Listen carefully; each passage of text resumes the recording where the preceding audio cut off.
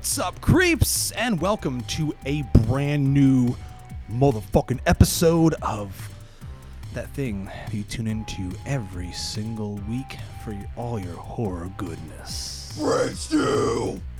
Brain Stew, baby. We're back. It's been a couple of weeks since we've dropped some new shit in your eardrums, but we are here, and we are on the verge of spooky season. All you motherfuckers are already out there to your spirit Halloweens. You're already buying all those killer clown cotton candy guns, all those animated props. You're in mode, just like we're in mode. So we're here to give you the spooky, the creepy, creeping it real, baby. But Jeremy, we got someone special on the episode this evening. We do. I'm excited to have him on. It's a good friend of mine. Been friends for several years at this point. He was nice enough to feature me in his magazine a few times. Not like I'm flexing that at all, but Oh, you are. It sounds like you are. I'm kind of flexing it. So joining us is my good friend Nathan Hanneman. He is the owner of Horror Hound Magazine. He owns and operates the renowned horror convention Horror Hound Weekend, comic book writer and creator of Revenge of the Horror Hound, and author of the newly released Halftone Horrors, which is a book all about the history of movie comic books. What the fuck is up, Nathan? Hey, thanks for having me on. Yeah, man. Who's better to bring on to talk about all things spooky than the guy that's built his life around it, man? It doesn't feel like you built your life around something that you love, you know? Yeah, like, you look back sometimes and go, crap, all this stuff's horror. That was not intentional. Yeah, and like we talked pre-show, you've got a beautiful original Ghoulies promotional display behind you. God damn. That was actually a gift, by the way. Oh. A hardcore collector named Landon Lee, who is no longer with us. I see some of his stuff on eBay sometimes to Landon, and I breaks your heart, doesn't it? It does, man. It does, because that's gonna be all of us one day, you know. Yeah. So yeah, fuck yeah, man. Well, dude, we've got Horror Hound Weekend coming up in a few weeks, and I know every time I've talked to you, you're like, I need more time, because you're the one that's putting it all together behind the scenes, man. So I think that's become my catchphrase. Yeah. So tell all of us what's going on at Horror Hound Weekend, September 9th through 11th. Yeah, normally we're in Indianapolis in the fall. Due to the pandemic, this is our second time being in the fall. Cincinnati, Ohio. Like you said, September 9th through the 11th, Sharonville Convention Center, HorrorHoundWeekend.com. But we're just trying to put on something. It's really funny. You mentioned the horror stores are in season, Halloween stores, whatever. I went into this show actually going after that spirit crowd. I went off what was going on. So we have Ash vs. Evil Dead reunion, Hocus Pocus, the largest Hocus Pocus reunion, Quinn Lord from Trick or Treat. We have the cast of Killer Clowns from Outer Space. Not coincidentally, John Carpenter's The Thing.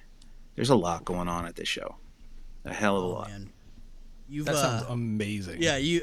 First of all, yeah, absolutely. Like, I mean, you pretty much described everything that's happening inside of a Spirit Halloween store. So that's 100%. That's amazing. But you know who the biggest The Thing fan is, right?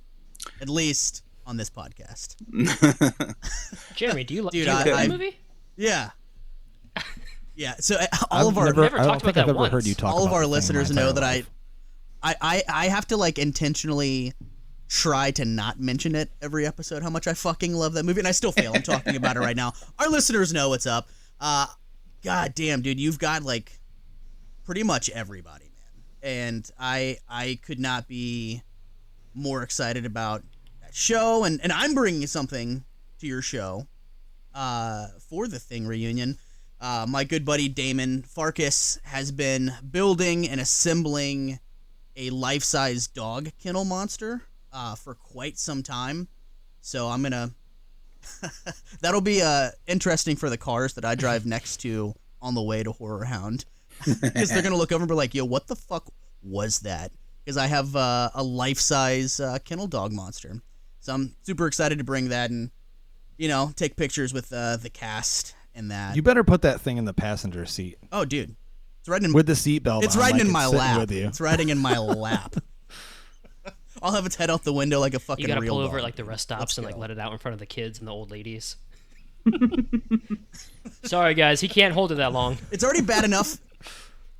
It's already bad enough that when I drive, I'm typically listening to horror movie scores. So I'll just have the windows down. It'll be, Halloween or Prince of Darkness or something pumping Oh with my the God. Kindle dog hanging out the fucking window. Dude, you should take a big glob of KY jelly and just throw it on its fucking mouth, just hanging off. Dude, it has it in the wind. it has the spit strains hanging out of the fucking Can you mouth. imagine dude. It's being legit, that dude. family that's like driving It on looks the legit. highway and all of a sudden they're like, what the fuck is that noise? And like zoom in next to them, it's din din din din din din din din din din din, and the dog's just like Brady, you mean the Mennonite Mennonites don't family like travel to yours Cincinnati. was? Okay. You mean the Mennonite That's family? that's the city of Yeah, they Sin ride is in used the to. carriage name. and Why would they buggies. go there? I'm sorry for any of our Mennonite listeners. I mean, not to mention. Yeah. Not to mention that my license plate is literally M. Myers. So, people Maddie will know what the Myers. fuck's up. It's a good one. So you just released a book, man. That's huge. Tell us about the book, dude. Yeah, it took like 2 freaking years. I had this idea when the pandemic kicked off that I don't know, kind of like what that little somber opening moment about Landon. I have a lot of things in my mind where I want to leave a mark of somehow, and I realized that I love doing Horror Hound and stuff like that, but I felt like doing a book finally would help, make I joke all the time that half of our readers of the magazine read our magazine on the toilet. I don't think magazines are something that people pass on after they leave their mortal coil. But books, no one throws a book away. Yeah. So I got it in my head. I'm like, you know what? I want to start making books. I'd worked in books back in the day. I haven't made a book myself. I wanted to do something my own. And I sat around. I come up with 6 or 7 ideas that I thought I could do. And for some stupid reason, I landed on Halftone Horrors, which is just the history of horror movie adaptations, comic books. And I honestly thought it was going to be easy when I first started doing it. But if anyone's ever picked up a copy of Horror Hound magazine, we can be a little anal when it comes to detail. And I wasn't going to do this book unless we could show every single variant cover ever produced of every title in the horror genre. So yeah, it literally took 2 years to get this thing from concept to completion. And it sat at the printer for, I want to say 3.5, 4 months, just waiting to be printed, just because of pandemic related delays and paper manufacturing and so forth. But it finally came out, and my gosh, it's a beast. Yeah, dude, that's awesome, man. Congratulations. Yeah, congratulations. That sounds amazing. Thanks. Yeah, that's like So it went to Kickstarter. So all the Kickstarter backers should be getting theirs, or should have gotten theirs by now. If they haven't, I'm sure I'm going to be getting emails. But it's going to be at Horror Hound Weekend, September 9th through the 11th, and after that, it'll hit our website for anyone who ever missed the Kickstarter. Sweet. Well, I will definitely be picking up a copy in a couple weeks at the show, man. I'm looking forward to it.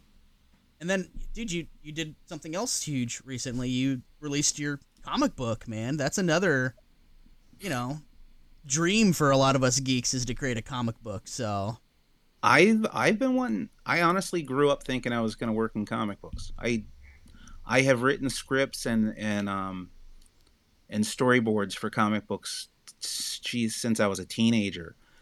So the fact that we just did a comic for the first time, and I think I'm 43, is ridiculous. Yeah. I'm a little mad at myself, and it was really funny because the whole process was not what I expected it to be like. We literally had the entire thing done without a script. I storyboarded it all, and that's how the story was written. And then, after the story was written, the art was done, and then we had to come up with the dialogue based on what I storyboarded, and it was kind of fun. It felt like freestyling a Saturday Night Live kind of thing. Like, it was weird. Hopefully it reads okay. No, it's awesome, dude. No, I've read it, and it's super super fun, man. I love it, dude. And I'm not just saying that. It's really great. If any of our listeners get a chance, Revenge of the Horror Hound is Yeah. dude.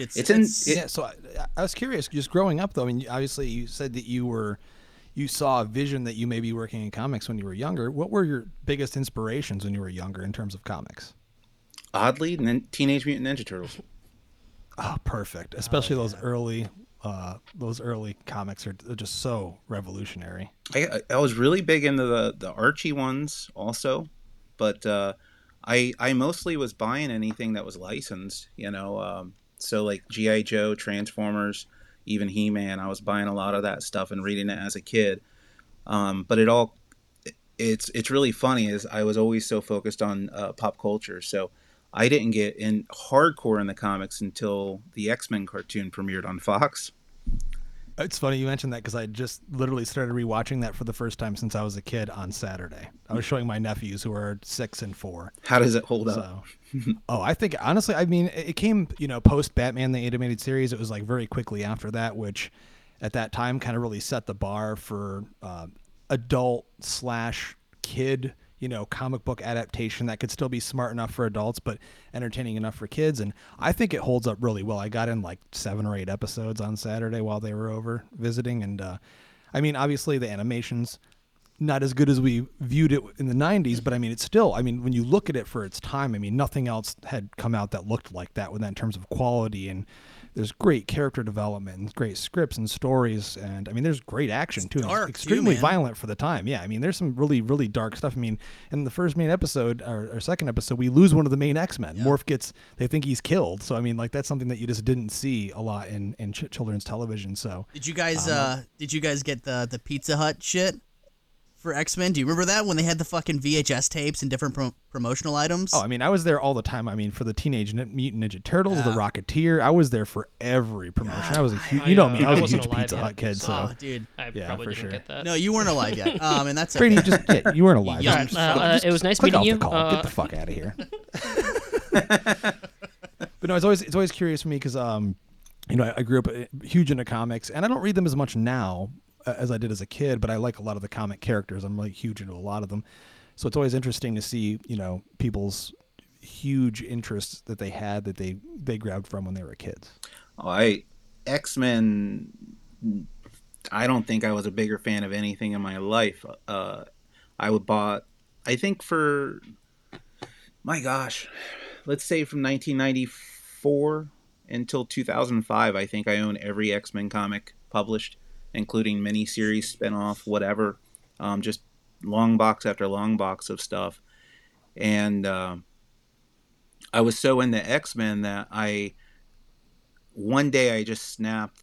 Toy Biz had put out a Weapon X action figure, and I wanted it so bad. I bought it, and I didn't know if I should open it or keep, because I was too old to play with it. But I was like, it was just something that just looked so cool. Toy Biz did a really good job on that figure, and I bought it, and I decided to keep it in the package and hang it on my wall. And next thing I know, my dad, who always was a goofball, he's like, "Hey, did you see they have a Rogue figure at Thriftway?" And I was like, "No." And he's like, "You want it?" And I was like, "Yeah." And next thing you know, I have an X-Men toy collection. When I think most people I went to school with would have made fun of me if they knew I was collecting toys at that, in high school. So I got really into that to the point where in 1995, my mom bought me a computer, and I started learning about that whole internet thing. And I started designing a website about toy news. And there was only one other toy website online back then. And I think it was Sir Steve's Guide, which was a Star Wars based website. But I started doing all this toy news, and I would just dig into anything and post toy news. And I found out that a toy magazine called Tomart's Action Figure Digest was published maybe 40-minute drive away from where I lived. And I ran into the owner, and he saw my website and asked me if I wanted to come work for him when I was 18 years old. So that's what got me into publishing, which led to Horror Hound. That's absolutely insane. Yeah, that is. Because I mean, like, I still collect toys. Yeah, I mean, I same. know Yeah. Jeremy collects Yeah. toys, but I collect like I probably buy a new toy like every week. I'm surrounded. You guys can't see it in the video, but I've got totes and totes and totes all around me because I just moved a couple months ago and I'm lazy. And I do this show, which is the reason why. I'll just blame the show. But this is just all action figures from when I was a kid, then continued to growing up, just buying them. So I swear I feel like I probably must have looked at that website as a kid. Because, I mean, when you're a kid and the internet was first a thing, there's a couple things you're going to look at. Obviously, nudies. And then maybe if you're into like punk bands, I'm pretty sure I looked at like a Green Day website. But if you're into toys, which I was, and I never grew out of that, I probably pretty looked cool. at that shit, man. Like, so that's amazing. Yeah, it was That's absolutely amazing. it was funny. You may know the other website. The day that I was offered a job, the job I was offered was to develop a website for this company, but also do like image processing and other grunt work. The same day I was offered that job, I was offered a editor position at a website that was getting ready to launch. It hadn't launched yet, and that was figures.com. Oh, of course. And Yeah. I turned that one down because it was a website and I wanted to publish. Man, Yeah. that's crazy. So I gotta ask, man, you like have a lot of plates spinning, and we just went through a huge pandemic, still going through it. How do you still like find the energy and I guess the inspiration to keep like something as big as Horror Hound, the convention, going? Like where you have all these other things where you could say, well, I got a book, I got the comics coming out. Like these are things that would be much easier to maybe focus on instead of this massive event. Like what keeps you going? It wears you down. I can tell you that. I love creating. That's what I love. I like at this show we're gonna have a Horror Hound Tiki mug, which that whole process of designing and getting that off the ground. I just yesterday and today I'm dealing with these cards that have to be printed, these little menu cards for the tiki mug, because in my mind a tiki mug's not enough. I also have to have a drink, a Horror Hound drink that has to be invented by a world famous mixologist, and I need swizzle sticks with the Horror Hound logo on them, and I need coasters. I can't just have it just be the tiki mug, so I'm literally working on all of this. And a lot of times there are people helping, but I do have my hand in all of it. When it gets down to the last 40% of the work that needs to be done, I start just crashing. I get so tired of working on it. All I want to do is work on the next project. So that's why there's always more things coming, is because I'm so desperate to get away from the thing that I'm trying to finish. I like that. I need to constantly be working on something new, and it overlaps a lot. It just really does. 'Cause the next thing you know, I mean, I can't believe we finished a comic book, and I was just on the phone with my partner Jeremy. We were discussing. We have a Horror Hound app that's launching this year.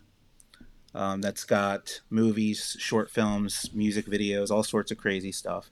All of our Q&A panels we record, I edit at our shows. So that app is going to launch, Horror Hound TV, and that's launching along with our brand new website, our digital magazine and books, and we have 2 films in production that we're producers on. We had the comic and the book released this year, our magazine, the 2 conventions, and I'm in the process of for about 2 hours today, all I did was work on a big giant convention in California that's next year. Yeah, I think I can probably guess which that one I is. think I might know what it is. Yeah. We don't have I to. think I might know. Maybe I don't know. California next year. So when do you think that you'll be able to discuss that?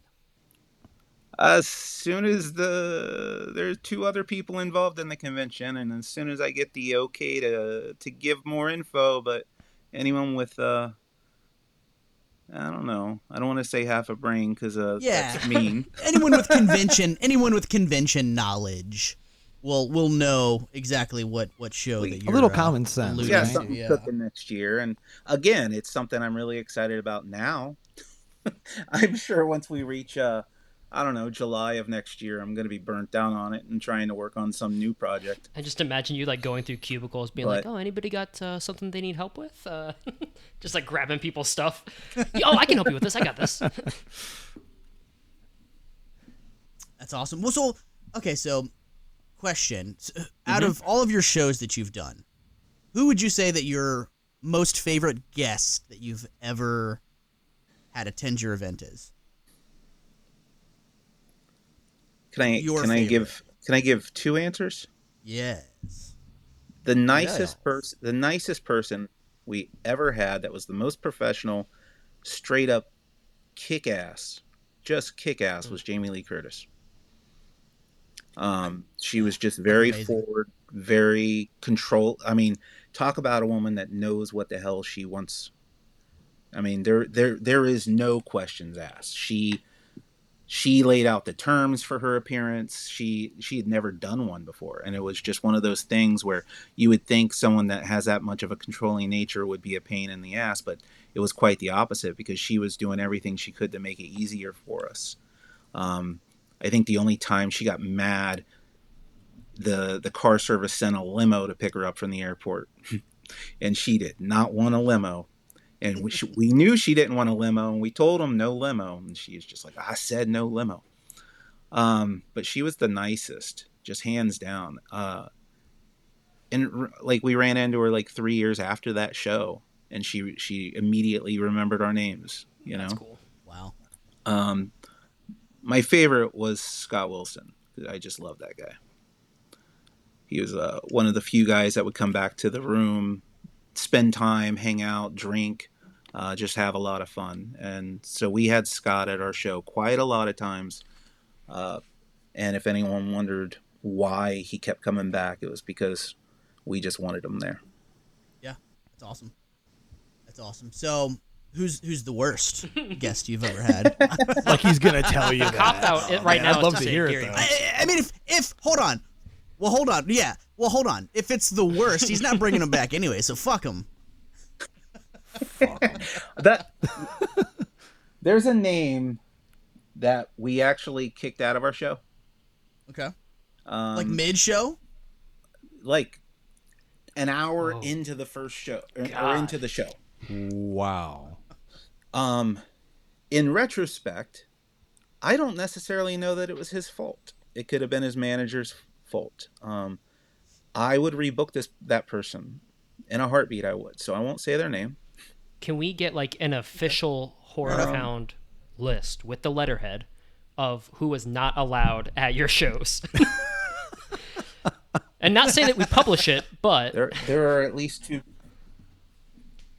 There's two that are blacklist. And it doesn't necessarily mean they ever did our show to begin with. they just never will. Yeah. Didn't sometimes- Robert Zadar puke at his own merch table at your show? No, I think that's a story that a lot of people told at our show, but it didn't happen Okay. at our show. Okay, dude, I've heard that story. On Urban Legend. Yeah. Oh, wow. No, it happened. It just wasn't at our show. I think our show was Oh, the next shit. show Gotcha. he did, and so it was what was being talked about. He's a lovely guy. I remember my wife texted me. She was running the Horror Hound merchandise booth, and she says, "Get over here now. There's this guy who won't leave the booth, and you need to help." And I was like, "Okay." And I get over there, and it's Robert Zadar, and he's literally sitting on our table on top of all of our products. And I was like, like, dude, what's up? And he goes, "Oh, I asked to speak with you. I wanted to say hi." He was so super nice. But it was really funny because I thought for a second, oh man, this is going to be a headache. It was really funny. She was mortified. She runs that merch booth like, like it's a fine, 5-star store, and this guy's sitting there laying on all of her merchandise basically. Yeah, I heard the story that okay, so it wasn't Horror Hound, but he was at his booth, and apparently had quite a bit to drink, and he had all these 8x10s in front of him, and just puked on top of the table. So not your show. All right. No, like I said, I heard the story too. I think it had happened right before our show. And I think that's why the story circulated at our show so much. That's funny. But I don't know. He was fine for us. So before we jump into our top 5 movies that scared the shit out of us. In other words, top 5 scariest horror movies. Yes, that as well. Easier to say. Yeah. So what movies have you been watching, man? Have you seen anything good lately? It could be a rewatch. Sure. Like modern stuff, like brand new. Like I saw Prey. That was fun. The I haven't watched any really old stuff lately. I like The Black Phone a lot. I loved X. X maybe my favorite horror film of the year. It's still my favorite of the year so far. Yeah, it's really good. I think it's in the number 2 spot for me right now. But yeah, I've been so busy. We just watched Jurassic World Dominion. Oh. I didn't hate it. I don't know why everyone hated on it so much. It was dumb dinosaur fun. I could, if you listen to the episode that I did, you'd understand why I hated it. Justin's But I'm not going to relay that inside his here. head right now. It's okay. It's okay. I love dumb dinosaur fun. I just didn't love that movie. I hated the last one, so it was better than the last one for me. Yeah, very fair. But I don't know. I don't think I've watched anything old for the first time ever. I really want to go see Nope. That one's probably the number one It's I haven't great. seen. It's great, man. Really, Yeah, really I think good. we all came out pretty positive on that one in our review episode for sure, and I went and saw it a couple times, so And that one definitely check that one out. weirds me out too because I've seen people completely shit on it, and I haven't seen it, but I still want to defend it.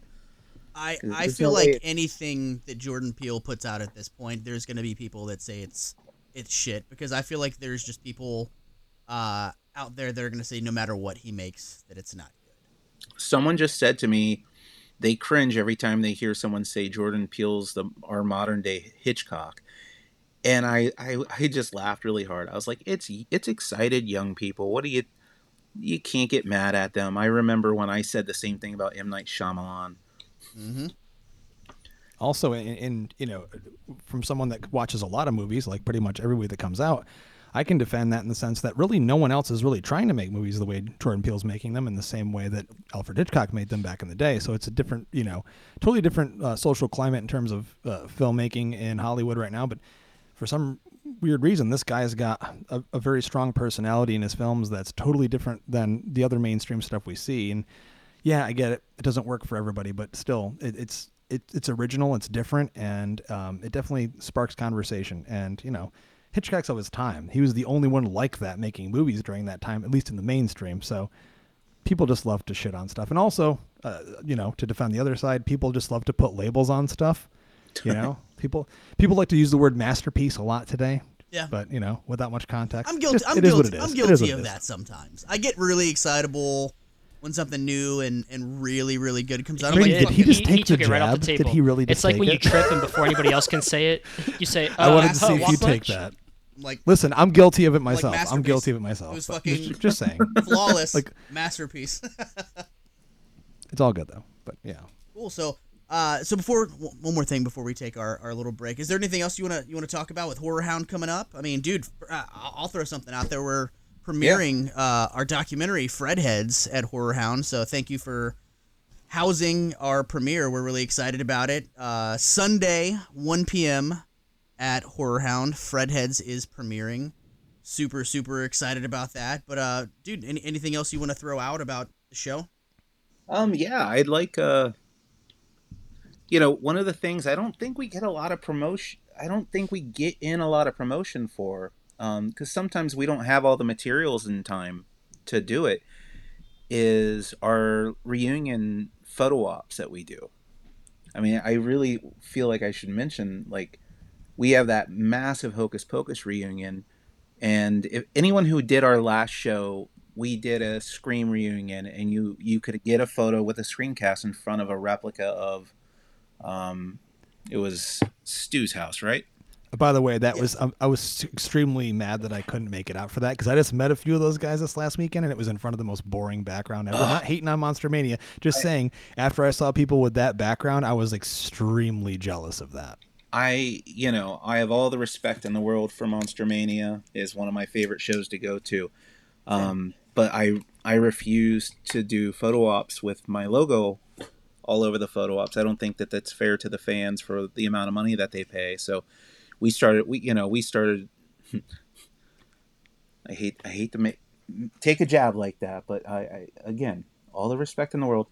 But I really, really, really like putting a value on those ops, and we did the Halloween 3 op. We worked very closely with a friend of ours to develop that background, and it's hard to explain to the fans what these backgrounds are going to be, and they kind of have to take it in faith that it's going to be good. And I think anyone that took a chance on the Halloween 3 would have been walked away happy, because I God, that was such a good background, the store display kind of replica. But for this show, for Hocus Pocus, we're developing the Sanderson sisters living room with the giant. Oh, that sounds amazing. Yeah, the cages that the nerds are in are going to be hanging, or not the nerds, the bullies are going to be hanging. Ice.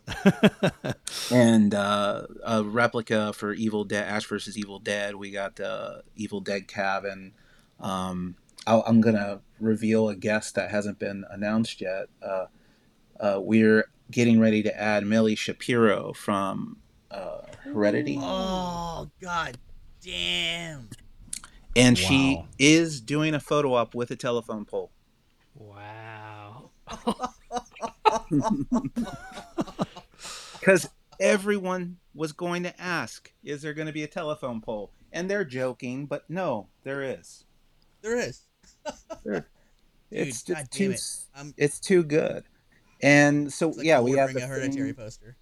the Thing cast. As of this recording, we haven't put the groups up yet, and I'll explain why in a sec. But we're doing the dog kennel scene as the backdrop, with with a special prop that's being donated. Oh, I wonder where that's coming from. Yeah. Hell yeah, dude. But yeah, I had to call earlier today, and I'm like, so David Clinton, is he in or out? And they're like, we bought half of his flights so far. I'm like, all right, then that means he's in. So now that we got David Clinton on board, we're able to get that reunion up. And David Clinton in the Thing. What was his name, Jeremy? Palmer. Palmer. You gotta be fucking kidding me, Dude. One of my favorite lines outside of that one from him, or actually in total in the movie, is when he's like, "Oh hell, I'll take you up there, Mac," and he goes, "No, Gary's taking me." He goes, "Hey, thanks for thinking about it, though." Like, dude, that fucking line makes me laugh out loud every single time I watch that movie. Like, he's probably, outside of MacReady and The Obvious Child, he's probably my favorite character. I just love him in that movie, and he's the last living cast member that I've yet to meet. So meeting him is absolutely huge for me. So I'm really excited that you guys were able to add him. That's super exciting, and I can pretty much complete all of my items. So I'm really excited. So thank you, sir. You're driving in, right? Oh, I'm driving with the fucking dog monster creature in my car. With the dog monster creature, with the KY jelly, Yeah, with the drool KY. coming out the window, and flapping all over that soccer mom's fucking front van window, and she's thinking something else is going on in the middle of that car. But yeah, Like, fantastic. I think that dog's retarded or something. Did you see him? He was fucking weird looking. I know you're not allowed to say that word anymore. I know. Hey, honey, something's wrong with the dog. Look at that dog. There's something wrong with the dog. And what's crazy is that so my buddy that painted and built the dog monster for me, he put this coat of paint on it that it's always going to look wet, like it looked in the movie. So it looks nice and slimy and disgusting and will look great in the photos. I'm excited for you guys. It's gonna be great. Last time I went to Cincinnati, it sucked. Yeah. Wow. Okay. I'm excited That's you're nice. not coming, bitch. Oh, that's not nice. All right. Well, ladies and gentlemen, we're going to take a quick promo break. And then, of course, when we come back, we're going to be talking about our top 5 scariest horror movies or whatever Jeremy said about top 5 something movies that made you scared poop the your pants or movies something. that scared the shit out of yous. Yeah. Out of use. We'll be right back. Hi, this is Mikey. And this is Maddie, and we are the Alone in the Dark podcast. Join us on this nostalgic journey through horror where you will find top 5 themed podcasts. And audio commentaries curated for some of your favorite horror films. If you're into celebrating the best films that came out during a certain year, then you'll really dig our class of episodes. We even repurpose lines from your favorite horror movies to create a brand new story for our special In the World of podcasts. We bring you something different each and every episode, so let us be your video store curators. Fun is guaranteed, and there are never any late fees. Remember, you're never really alone in the dark. And we are back with our top 5 scariest horror movies, or as Jeremy liked to say, Movies that scared the shit out of you, 5 of them. the movies that made you take a gigantic dump on the fucking toilet. However you want to call it, this thing. This is what we're talking about. So, ladies and gentlemen, listen, these lists are our lists. So we all have those lists. You know, could it be from childhood, adulthood, when you were a teenager, that one time you had that date that didn't go so well. These are those movies, though, that scared the shit out of us. Well, I mean, so we're going to start. Well, but before you even to jump into the list, you know, being a horror movie fanatic, a lifelong horror fan, once people find out that that's my thing, one of the first questions that they ask me is, Yeah. well, what movies actually scare you then? So it's kind of forced me to look at the films that I've seen and gone, okay, which ones really, really got me? So, you know, usually I could pull a couple off the top of my head, but doing a top 5 list, there were, you know, a few of these in here that I'm like, oh yeah, dude, this one, you know, when I started really thinking about it, I'm like, oh shit, this one really got me. And Nathan, I assume that, I mean, you run a horror website and horror convention, people inevitably have to ask you pretty frequently, like, what's the scariest movie you've ever seen? No, not really. No? Fuck. All right. Wow. Well, I I'm get asking you. They ask me what my favorite is. I don't get asked what my which one scares me. So what's your favorite? Oh, Jaws. Justin just met Steven Spielberg and got him to sign a Jaws poster. Really? Yeah. This is true. Yeah. This is true. I'm flexing for you, Justin. I'm still on a high over it. Well, still on that, what was the scenario? He was there doing a screening of Raiders from the Lost Ark, and it was a live Q&A with Lin-Manuel Miranda. I even messed up the title of the movie because I'm sitting here thinking about it, like still nervous about the fact that I was going to stand outside and hopefully see him. So yeah, it was just a Q&A he did. It was like 30 minutes after the film, and then he came out and he actually approached some of the fans and stuff. So it was really amazing. Yeah. In New York, right? In New York City, yeah. It was right near the Bronx, actually. That's impressive. And not only just a regular poster, but it's a very extremely rare Paul Shipper Jaws print, which is one of my favorite prints ever. It's only like 1 out of, I think, 110 that were made. So, yeah, he liked it too. He commented that that's a great one. That's a nice one. So, What would Yes, you have lifelong done dream if he come went true. to sign and like his pen went through and like made a hole in it? Or if he said, "What is this shit you're giving me?" and like crumpled it up, what would you have done? Okay. I don't know. It's hard to say. I just googled the poster that you're talking about, and I own that poster. So Oh, awesome. I So you're, agree. you're 1 out of 100 and whatever, right? I got the one with the credits on it. Yeah, I think it was like, I got mine secondhand from a guy. It was an eBay thing. So I just remember that. It was really I tough to bought get. it when it dropped. Boom. Boom. Years way before my wife allowed me to buy You're like- anything. I got mine signed by Spielberg. What were we talking about? He's like, "Oh yeah, I can see the signature." But God ladies and damn. gentlemen, we're going to jump into our lists here of our top 5 scariest horror movies. Brady, we're going to start with you. You know, it's gonna What be is your number interesting, 5? Like it always is, to see if there's a generational divide here in our lists. Everybody knows I didn't really watch horror movies growing up. I'd see some here and there when I wasn't supposed to. Didn't really get into them until I was an adult, though. But my number 5 is from 2003. I saw it on the Sci-Fi Channel probably when I was 10, 11, so 2005, 2006. It's Darkness Falls. You guys seen that one? Dude, fucking Yes. scared the Not shit since it came out. out of me. I haven't seen That's it. the Tooth Isn't Fairy that the one. Tooth Fairy Yep, the movie? Tooth Fairy. So, Yeah. for those who don't know, the main character Kyle witnesses his mother's brutal murder at the hands of a vengeful spirit when he's young. You get into the history. Darkness Falls had lynched a disfigured widow by the name of Matilda Dixon, whom the children referred to as Tooth Fairy because she'd give gold coins whenever they lost a tooth. 2 kids go missing, so the town lynches her, and her spirit then just exacts its revenge on the town. And Kyle goes back because his love interest brother is the new target of the Tooth Fairy. As a 10-year-old, this was fucking terrifying to me. There's parts of the movie where you find out that, like, the Tooth Fairy can't see light, so if you shine, like, a flashlight on her or anything like that, like, that's her weakness. But then the whole town just goes dark, and she's just, like, mauling people left and right. There's, like, a whole sequence where she's killing a bunch of, like, medical professionals while they're trying to get through, like, a lighthouse. Oh, my God. It makes it hard to sleep after watching that. I can't say that I've watched it again really since then because I don't know if it would hold up, and I kind of want to keep it in my mind as, like, one of the scariest movies I ever saw. But in that moment, I couldn't sleep. Like, it just stuck with me. I was like, I don't believe in the Tooth Fairy, but do I? Like, Yeah, I'm gonna have to go back and rewatch that. I haven't seen the it. scary since it thing literally too was came like out. she wore like this white mask because back when she got disfigured, she put the mask on, and that's what also like led to her lore and legend. And that mask is terrifying too. So just if you guys check it out, I mean, let us know if it holds up. But yeah, that's number 5 for me. Yeah, I just remember they wanted to make that into a merchandisable film. McFarlane Toys did action figures. Dark Horse did a comic book. It was a weird one, but I do like movies like that, like Vanishing on 7th Street, where the darkness becomes And, a character. I was looking it up today, and Cheney Clay plays the main character of Kyle, and I didn't realize that he like died back in 2007.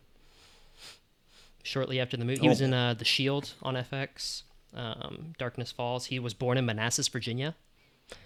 Yeah, and then died at the age of 34 in 2007. So, crazy, man. Too young. Too young. All right. My number 5 is one that scared the shit pretty much out of everyone from my generation. It's Tommy Lee Wallace's It from 1990. I remember seeing this movie when I was super young, and I didn't catch the whole movie the first time. My dad was watching it, which is really strange because my dad has never been a horror movie fan.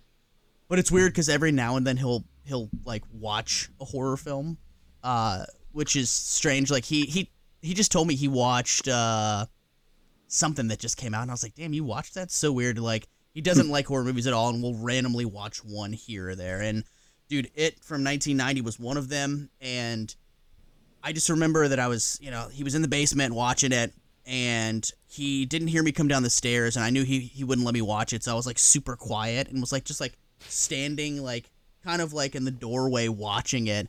And it was, I'll never forget the first scene that I ever saw from it. It was the scene of Beverly, which was Emily Perkins, and she's in the bathroom, and the blood is coming out of the sink, and Pennywise is talking to her through the drain. And I remember that my child brain was like, this is the scariest fucking shit I have ever seen in my entire life. And I don't even know if I watched the entire movie from that point on. I know I watched a good bit of it that I think I was like, all right, this is like too much for me. But the images from the scenes that I did see were just absolutely terrifying, and spent many, many nights afraid to go to sleep in my own room. And I was like, oh man, I can't tell my parents that I watched some of this movie because I wasn't supposed to watch this movie. So I just kind of was one of those things that I laid there until my body just went unconscious. It's a good So one, that's my man. number 5. I think that hits for a lot of people. Great pick. Yeah. Is it still scary? No. No. I don't know, man. I feel like I'm fucking jaded now from all these movies. Like, it takes a lot for a movie to still shake me up these days. I mean, there's a couple on this list that, given if I would watch it in the right setting, like, yes, it would get me, but I don't think it is one that would still scare me. So my number 5, I'm going to jump off here with a movie that most people that know the show, that know my taste, are not going to expect. Coming from 2007, it's a movie that Jeremy's mentioned on the show a few times. The Thing. And it's from Blumhouse, and it's also my least favorite genre when it comes to horror. Found footage. This is a supernatural horror film, produced, written, and photographed by Oren Peli. It's Paranormal Activity. And this is a movie I did not see in the theater because I, at the time, hated found footage, and I still don't care for it much. But a friend of mine wanted to rent it and watch it, and I watched it at home with them, and I was legitimately frightened. This is 2007, so I'm an adult when this movie came out. And I was extremely impressed by it. I mean, like, all the lights out in the house, and got, the mood set. And, at that age, I'm like, nothing's going to scare me. Nothing's going to frighten me. And there were a few moments that really got me on the edge of my seat. And sometimes with new horror movies, like, they'll get me a few times. But this movie had me from the moment that it started. And I really appreciate that about it. Not since has a found footage movie affected me in the same way. But I had to, due diligence, I have to be as honest as possible with this list. This is a movie that most definitely affected me and creeped me out. So, when you're a horror fan, that's that question you mentioned earlier, Jeremy. People ask you that question. Well, if you love horror, then what movies have scared you? And barely any, to be completely clear. I watch these things because I enjoy them. It's basically like an orgasm that I get watching them. But, we all love different things, different strokes, different folks, as you will. But this movie most definitely got me. So that's my number 5. And, of course, moving on to our guest here, Nathan, what is your number 5? Well, it's funny. The reason I had asked if it still scared Jeremy was when you guys told me the subject of this list. I was trying to find the 5 that's, to this day, I would have difficulty watching by myself at 2 a.m. In the dark. And before I cut it down, Paranormal Activity was literally just on the skirt of making the list, and it was because those found footage films, just, there's something about them, they bring you down to reality, like Blair Witch Project did. But I cut the list down to 5. Number 5, I'm gonna go with a movie that's pretty damn new still, 2014. It Follows. Ooh, great film. Great Love soundtrack. that movie. Amazing soundtrack, right? And it was, I remember watching it, and I don't, in any given year, I think if I'm lucky, there's 2 horror films that really take you by surprise and shock you that they were that damn good. And what I really like with movies in general is when they can surprise the hell out of you. Like, you just don't expect them to do things that movies typically don't do. And when that movie kicked in with the ghostly, the girl becomes cursed and has this thing following her at all times unless she can get rid of it, it really was done in a manner that just freaked me the fuck out. Like, I cannot watch that one by myself.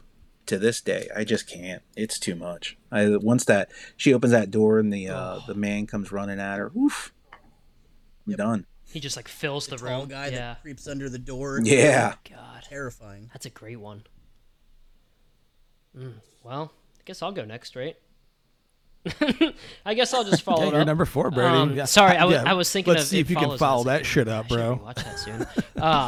Number 4 for me is one that falls in line with this. So I still, watching it now, get pretty scared. And it's one of those things where, like, when you walk down the hallway to bed afterwards, you're kind of looking behind you or walking a little faster to turn the light off.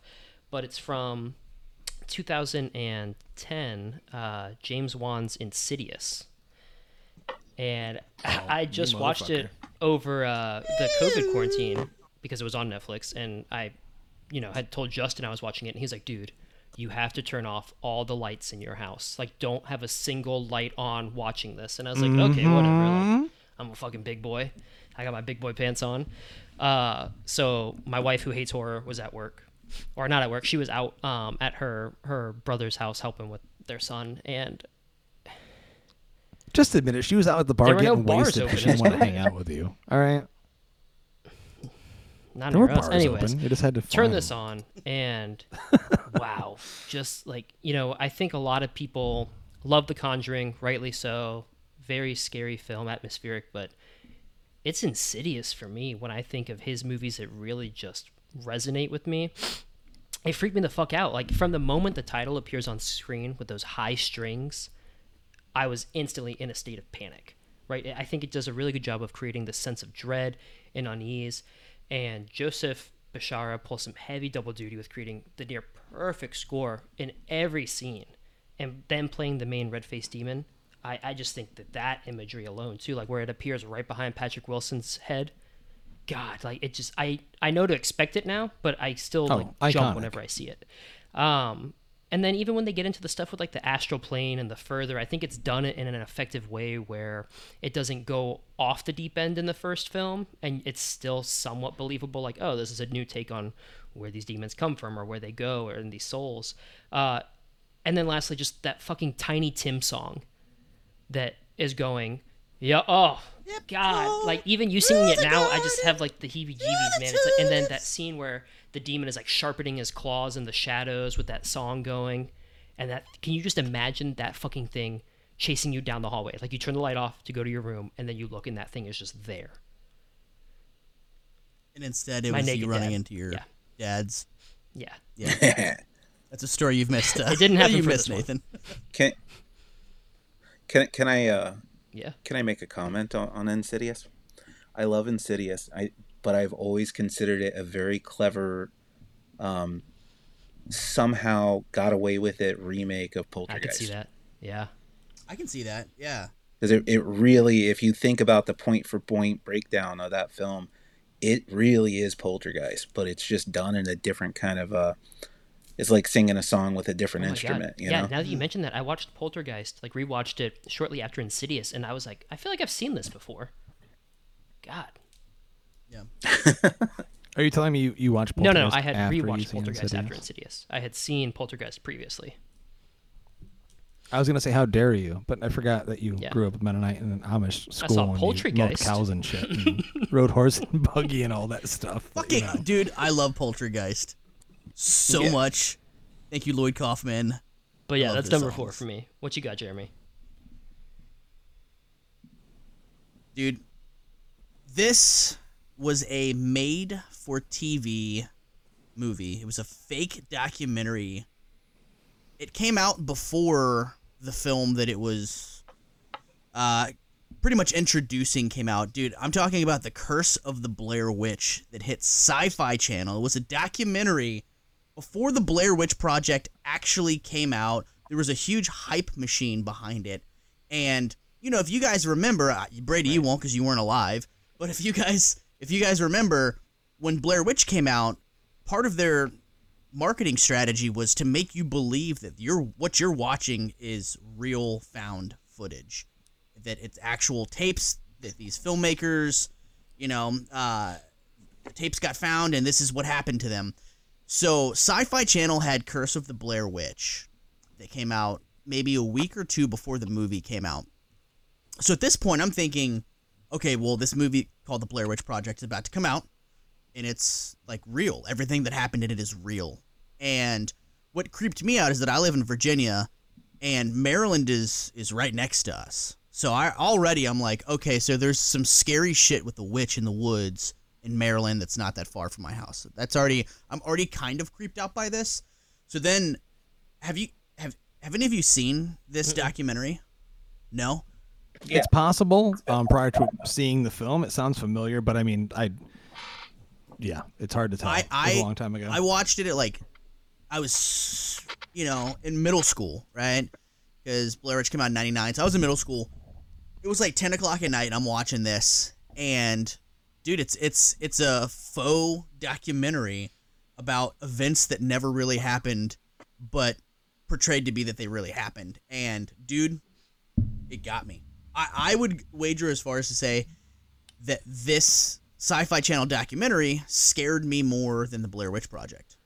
Like, creeped me out. I could not go to sleep that night. And like I said, I was in middle school and I was like, yo, I am so scared. So then, I'm going to be honest with you. Like, I'm okay with the Blair Witch Project. I actually prefer the most recent one that came out. I think it came out in like 2016. I prefer that one over. You like Adam Wingard's movie better? Absolutely. Really? I like Wingard's movie more than the original. I don't hate the Blair Witch Project, but I'm not someone that is like a tremendous fan of it. I'm not like, oh, that movie's fucking great. My buddy Kellen, Yeah. our You listeners, guys went and visited the location. yeah, recently, our listeners yeah. know who Kellen is. He came out here and he was pumped because he fucking loves the Blair Witch Project. He's like, we're gonna go to the film locations. I'm like, all right, yeah, man, that's cool. It wasn't something that I was like super into, but They're cool to look at, though. I mean, I went Yeah, and did for them a sure. few years ago too. They're really for cool. sure. But so when I watched Blair Witch when it came out, I would say I was almost disappointed because I thought that the documentary that came out on Sci-Fi Channel was actually scarier than the movie that was released in theaters. So that's my number 4, man. If you guys And before you guys should before I get to totally mine. yeah, you guys should totally check out Curse of the Blair Witch. I will. This is just an admission I've made on. Well, I've probably made it on this show. I've also made it on like 50 other podcasts. The Blair Witch Project was the first movie of my entire life where I was not a toddler, where I fell asleep in the movie theater to it. So there's that. Just being honest. And I woke up and was like, what?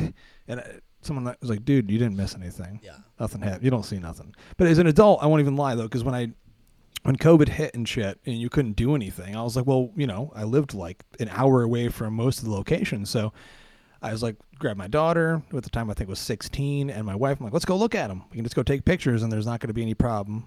And we went and we looked and it was a lot of fun, matching up the locations from the photos from the film. And then we got home and we rewatched it. And I definitely have way more appreciation for it as someone that's been reviewing and watching movies for the past 10 years than me being like, you said you were in middle school. I think you're a year before me, Jeremy. So I was like a freshman in high school when I saw that movie, and I was like, but you know what I mean? Like sometimes there are movies that you'll revisit much, much later in your life and you'll appreciate. And sometimes there's movies that you revisit that you loved when you were younger and they don't work for you anymore. So, my number 4, my son, my young son here, be Rat-a-tat. He already mentioned the movie, but it is Insidious from 2011 from our Lord and Savior, James Wan, who also directed Malignant, which Jeremy loves with a deep passion. He's going to get a Malignant tattoo on his back and a whole portrait and everything.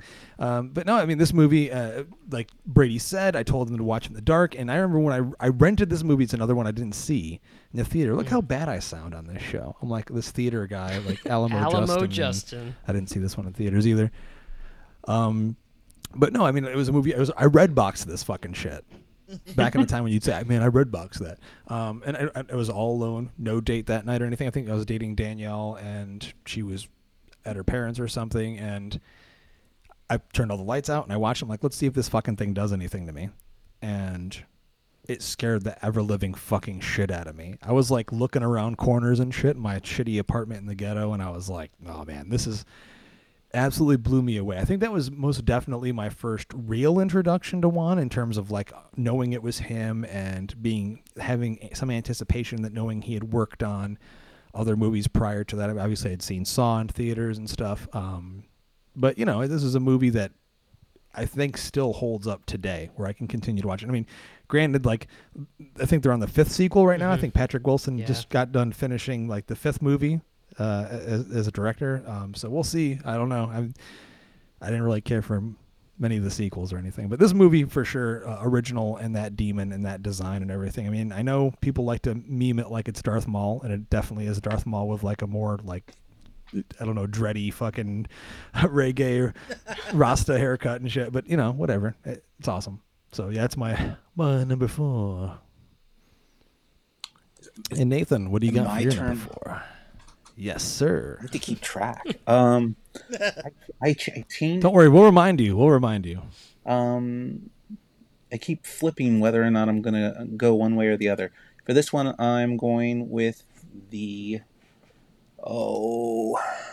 it's it's a classic one. And it's funny because the last one I said I can't watch by myself at 2 a.m. This one I could though, but I'm still putting it ahead of It Follows. Is 1978's Invasion of the Body Snatchers. I just rewatched it recently. Amazing remake. I love that Yeah, movie. there's something about that film, the way it's done. I remember just anytime I watch it, it's one of those films that you know, honestly, when I grew up, I always thought to myself, there's no way something like this could happen. But over the last 5 years, let's say, if it's felt like the world's changed in a manner to where sometimes it does feel like aliens came down and took over half the population's brains. So that it always scared me, the idea of something like that you could have your personality, your entire being taken away from you, stripped down to just a body. And I don't know, it seems scarier today than it did when I first watched it. You know, I actually haven't seen that one. Here's a question though, because I love the original and I love the remake. Mm-hmm. Which do you prefer? I assume the remake. The remake. I love the original. It's got that fun banter. It's kind of like when you talk about John Carpenter's The Thing versus the original Thing from Another World. The original's fun for a different reason. It has a fun dynamic with the actors, the way that they phrase their dialogue in the film. It's very of its era, and Perfectly put. yeah, it's fun. It's not scary. I will say the first time I went to LA, I was being taken around to all these filming locations, and Sean Clark was taking me around. I think it was a coffee shop that was used in one of the Halloween films. And I stopped. I was like, whoa, whoa, whoa, whoa, whoa. I don't care about no coffee shop. Am I looking at the stinking town square from Invasion of the Body Snatchers down there? And he laughed. He goes, oh yeah, that's the town square.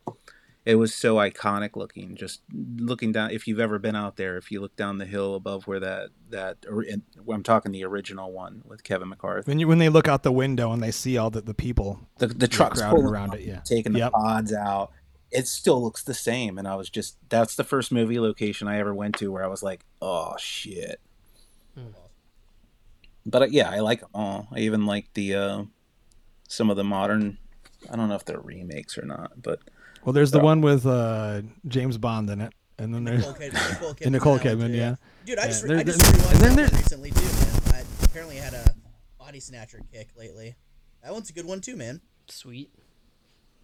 Hell yeah. So we're moving along here, ladies and gentlemen. We are going to go to our number threes, and Brady, you are right, up so with your number three. This is another one from childhood, and I don't know if it's because I still find the movie genuinely scary or because of the trauma attached to it for me. But I come from a very big extended family, and so when I was adopted into my dad's family, his sister has 7 kids.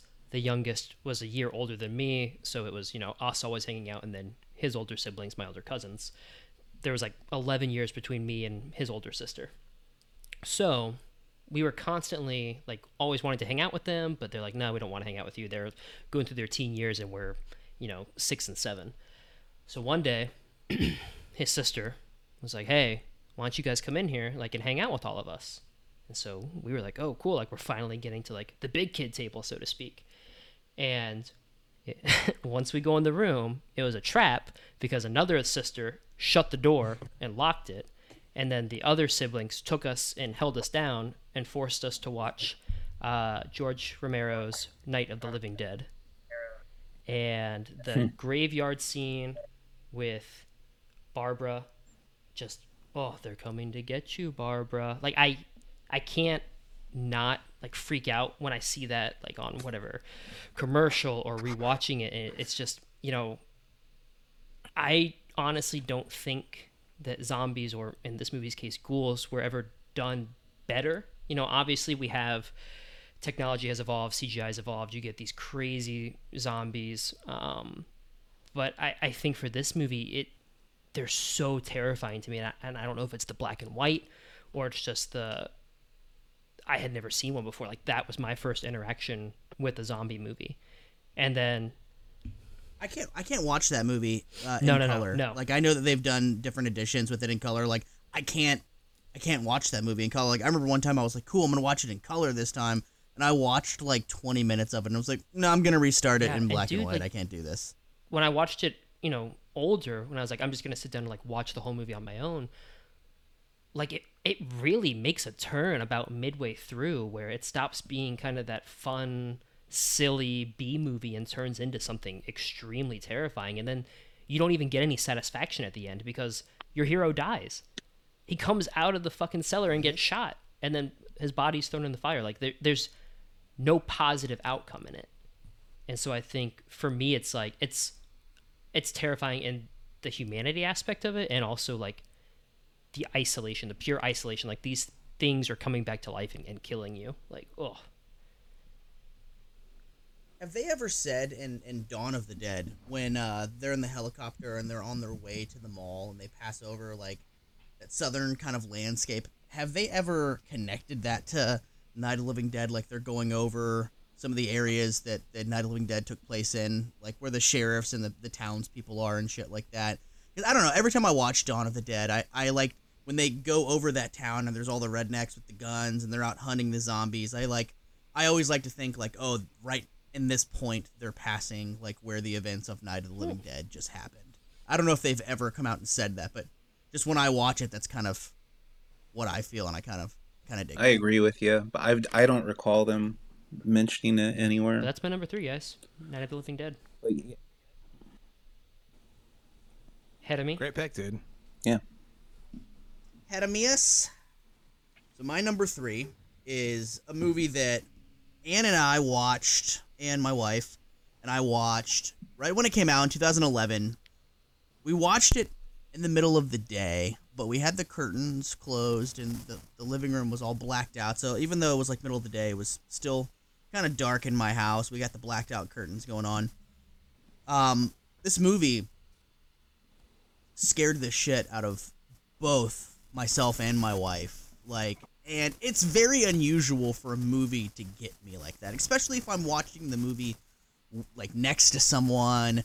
Like, you got somebody that you can talk to, that you can, be like, oh my God, did you see that? That was so scary. It kind of takes you out of the movie and out of the scare factor sense. A lot of times, for me at least. I'm talking about Grave Encounters from 2011 that was directed by the Vicious Brothers. I don't know if you guys have seen this movie.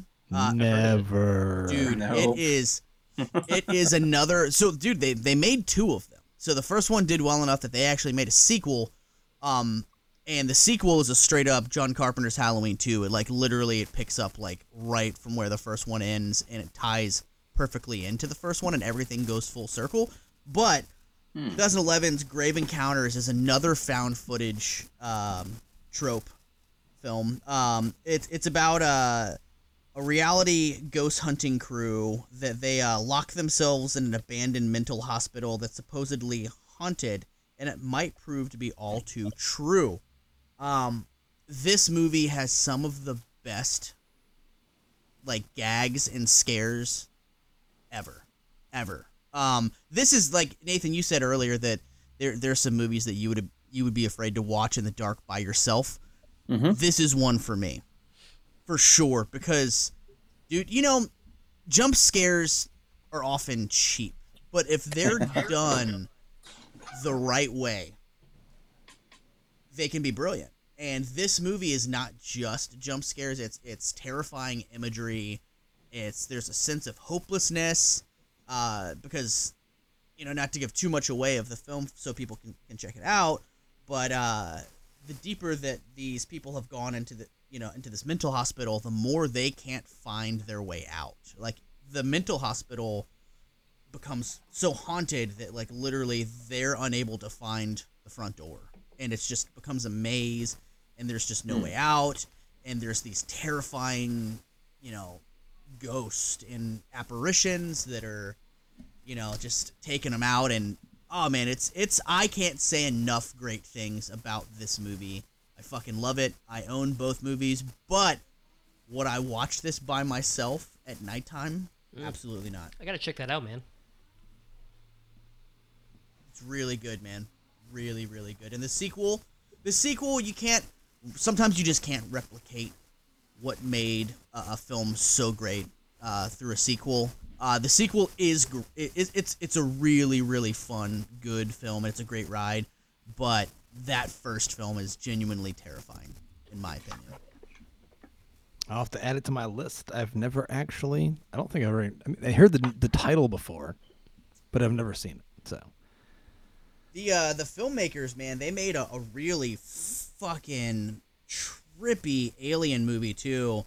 Hold on, I'm gonna pull it up.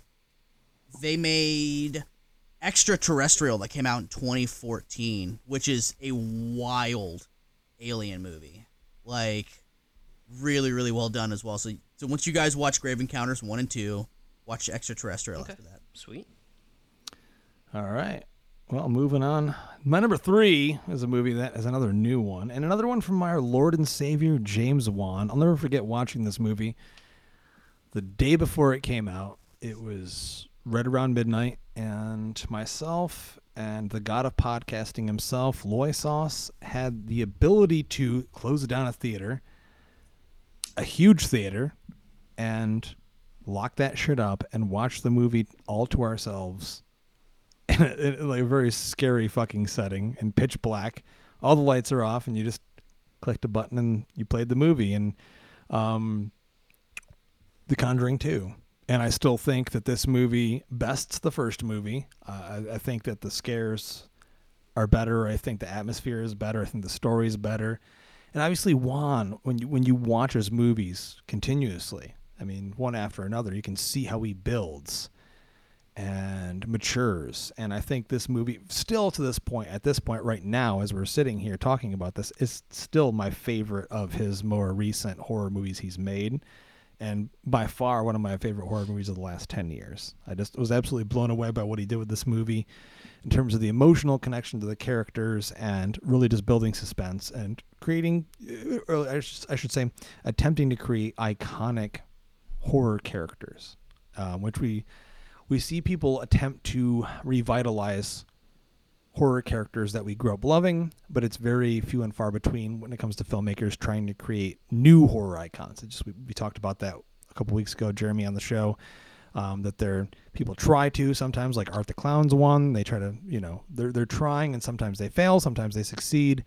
But horror fans are fickle, as we know, and sometimes they just don't fall for it, or sometimes it's just not what they want, and sometimes it is what they want. And I just feel like this movie was a huge success. I think it was great for mainstream audiences as well as hardcore horror fans, and this is one of my favorite movies. So The Conjuring 2 from 2016. Nice, man. James Wan is at number 3. Number 3. Did you? What were your thoughts on part 3 of The Conjuring? Those are better left unsaid for now. I will Unless tell you want me that to have I'm an pretty sure at aneurysm. one point Justin was crying in the theater next to me, and it wasn't because he was scared. It was not tears of fear or of sadness. They were tears of anger. The quote from Justin that night in the theater that everybody could hear was, "What the fuck are they doing?" Remember that? I forgot you were. We I took forgot John you were there McCoy, for that, too. Jim. Or Brady, sorry. Oh, yeah. That That's who it was. John was there. That comment about the last movie you fell asleep during, that was Conjuring 3 for me. That perfect one to take a nap through. And I actually gave that one a second shot, too. I watched that shit twice. Oh. Like, sometimes, like, I want to give a movie a fair shake. And sometimes if I'm, there's some hype built up, unknowing hype. We all go into movies differently. And so I went into that one with as much anticipation as possible, and I failed with that. So, yeah, things happen. But so we'll move along to you, Nathan, for your number 3. My number 3. The journey to this movie is a very odd one for me. My number 3 is 1981's Evil Dead. Woo. And I will tell people, sometimes when the discussion of, no one's ever outright, I can't recall people outright asking me what's your favorite scary movie, but the topic has been brought up as an overall group discussion before. And if I ever mention Evil Dead, I kind of get laughed at, like, what are you talking about? That movie's funny, and it's hilarious to me that people can't seem to separate Evil Dead from its sequels. But I had never seen Evil Dead growing up. I was in high school, and a buddy of mine had asked me if I had seen Army of Darkness, and I said no. And the next day, he brought me a VHS copy of it and said, "You got to watch this." And I watched it. I was like, "It was fucking awesome, thanks." And wasn't it just the perfect sequel to Evil Dead 2? And I said, "I've never seen Evil Dead 2." And he's like, "What the fuck?" And so the next day, he brings me a copy of Evil Dead 2. And I was like, "Well, I've never seen Evil Dead." And he's like, "I don't think it fucking matters at this point, man." Oh my god. And so I watched Evil Dead 2 and I loved it. And the funny part is, the reason why I've never seen Evil Dead is because the video store I grew up with, it had Evil Dead and Evil Dead 2, but Evil Dead was always rented out. And I couldn't rent Evil Dead 2 if I hadn't seen Evil Dead. One day, maybe a year after I had now seen all three of the films, I walked into my video store. They were having a going out of business sale, and they were getting rid of all their tapes, and it was getting down to the nitty gritty at a certain point. And they have the box still, but the tape, it's like for 10 years, no one returned this damn movie. And they still had the stinking box there, and it's still in perfect condition. And I just asked the owner, I was like, "Can I just have this? You guys have never had it in stock." And he goes, "Oh shit, that's been out there this whole time?" I'm like, "Yeah." And he's like, "Oh, someone returned the tape. It was their machine. It said it ruined their machine, so I didn't put it back on." And he goes, "It's actually in the back if you want it, but it's at your own risk." And he had this damn tape sitting in his back this whole time for 10 years, and he just let me have it. So I bought the copy from my home video store. I get home, I put it in, it played perfectly. But that was one of those movies. It's just, it scares the crap out of you. The Deadites taking over all of Ash's friends and his girlfriend, sister. Just as the movie goes on, it's so fucking creepy. Because it was a playful creepy, and I had never seen that in a movie before, where the demons didn't just take over and try to kill you; they were fucking with you first. Yeah. And there's something about that just really resonated with me, and to this day, it still gives me the creeps when they're just sitting there possessed, making these little jokey.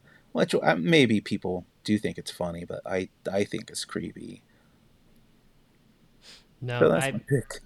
I couldn't agree more. We've talked about it on the show a little bit before. I'm not the biggest fan of Evil Dead 2. I understand it's a completely different type of movie than the Evil Dead set out to be. But when I want to watch something from the Evil Dead franchise that genuinely scares me and keeps me in my seat, it's the original. Like, I think that they just hit it on the head.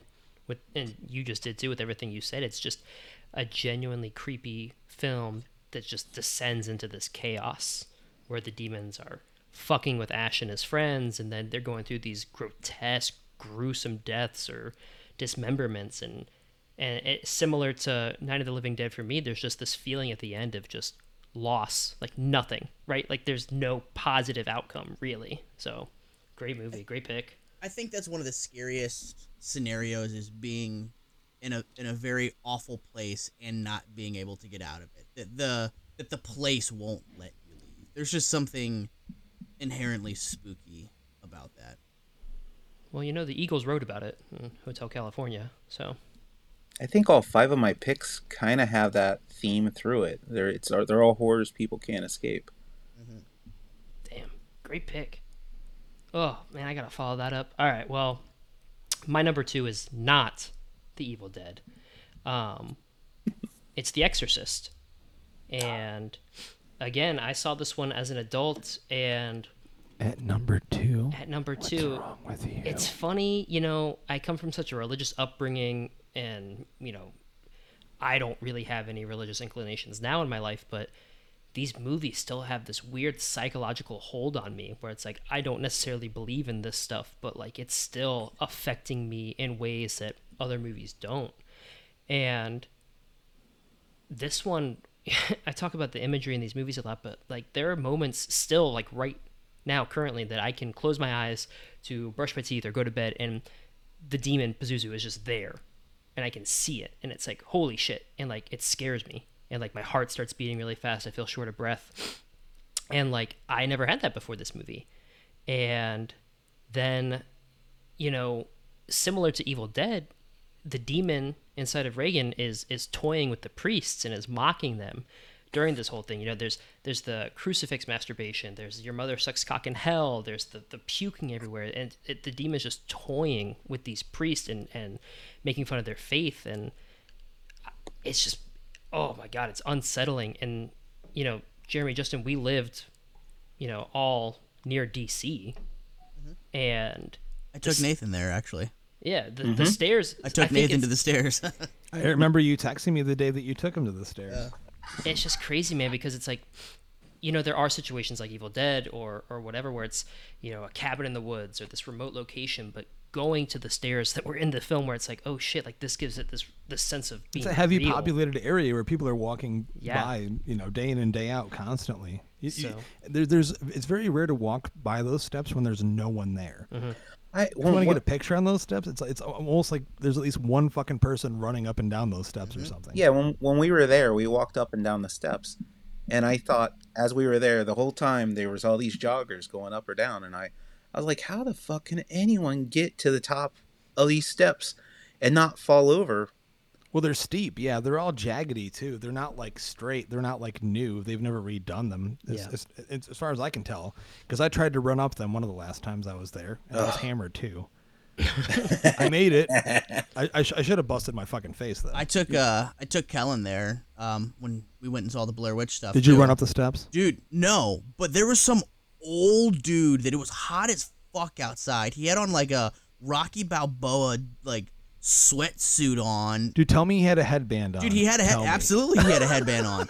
Absolutely he had a headband on. And he was running up and down the stairs, and so like Kellen was like, "Hey, do you want to like how do we want to take this picture?" And I was like, "Dude, let's just do a selfie once that guy starts running up and he's like out of the way."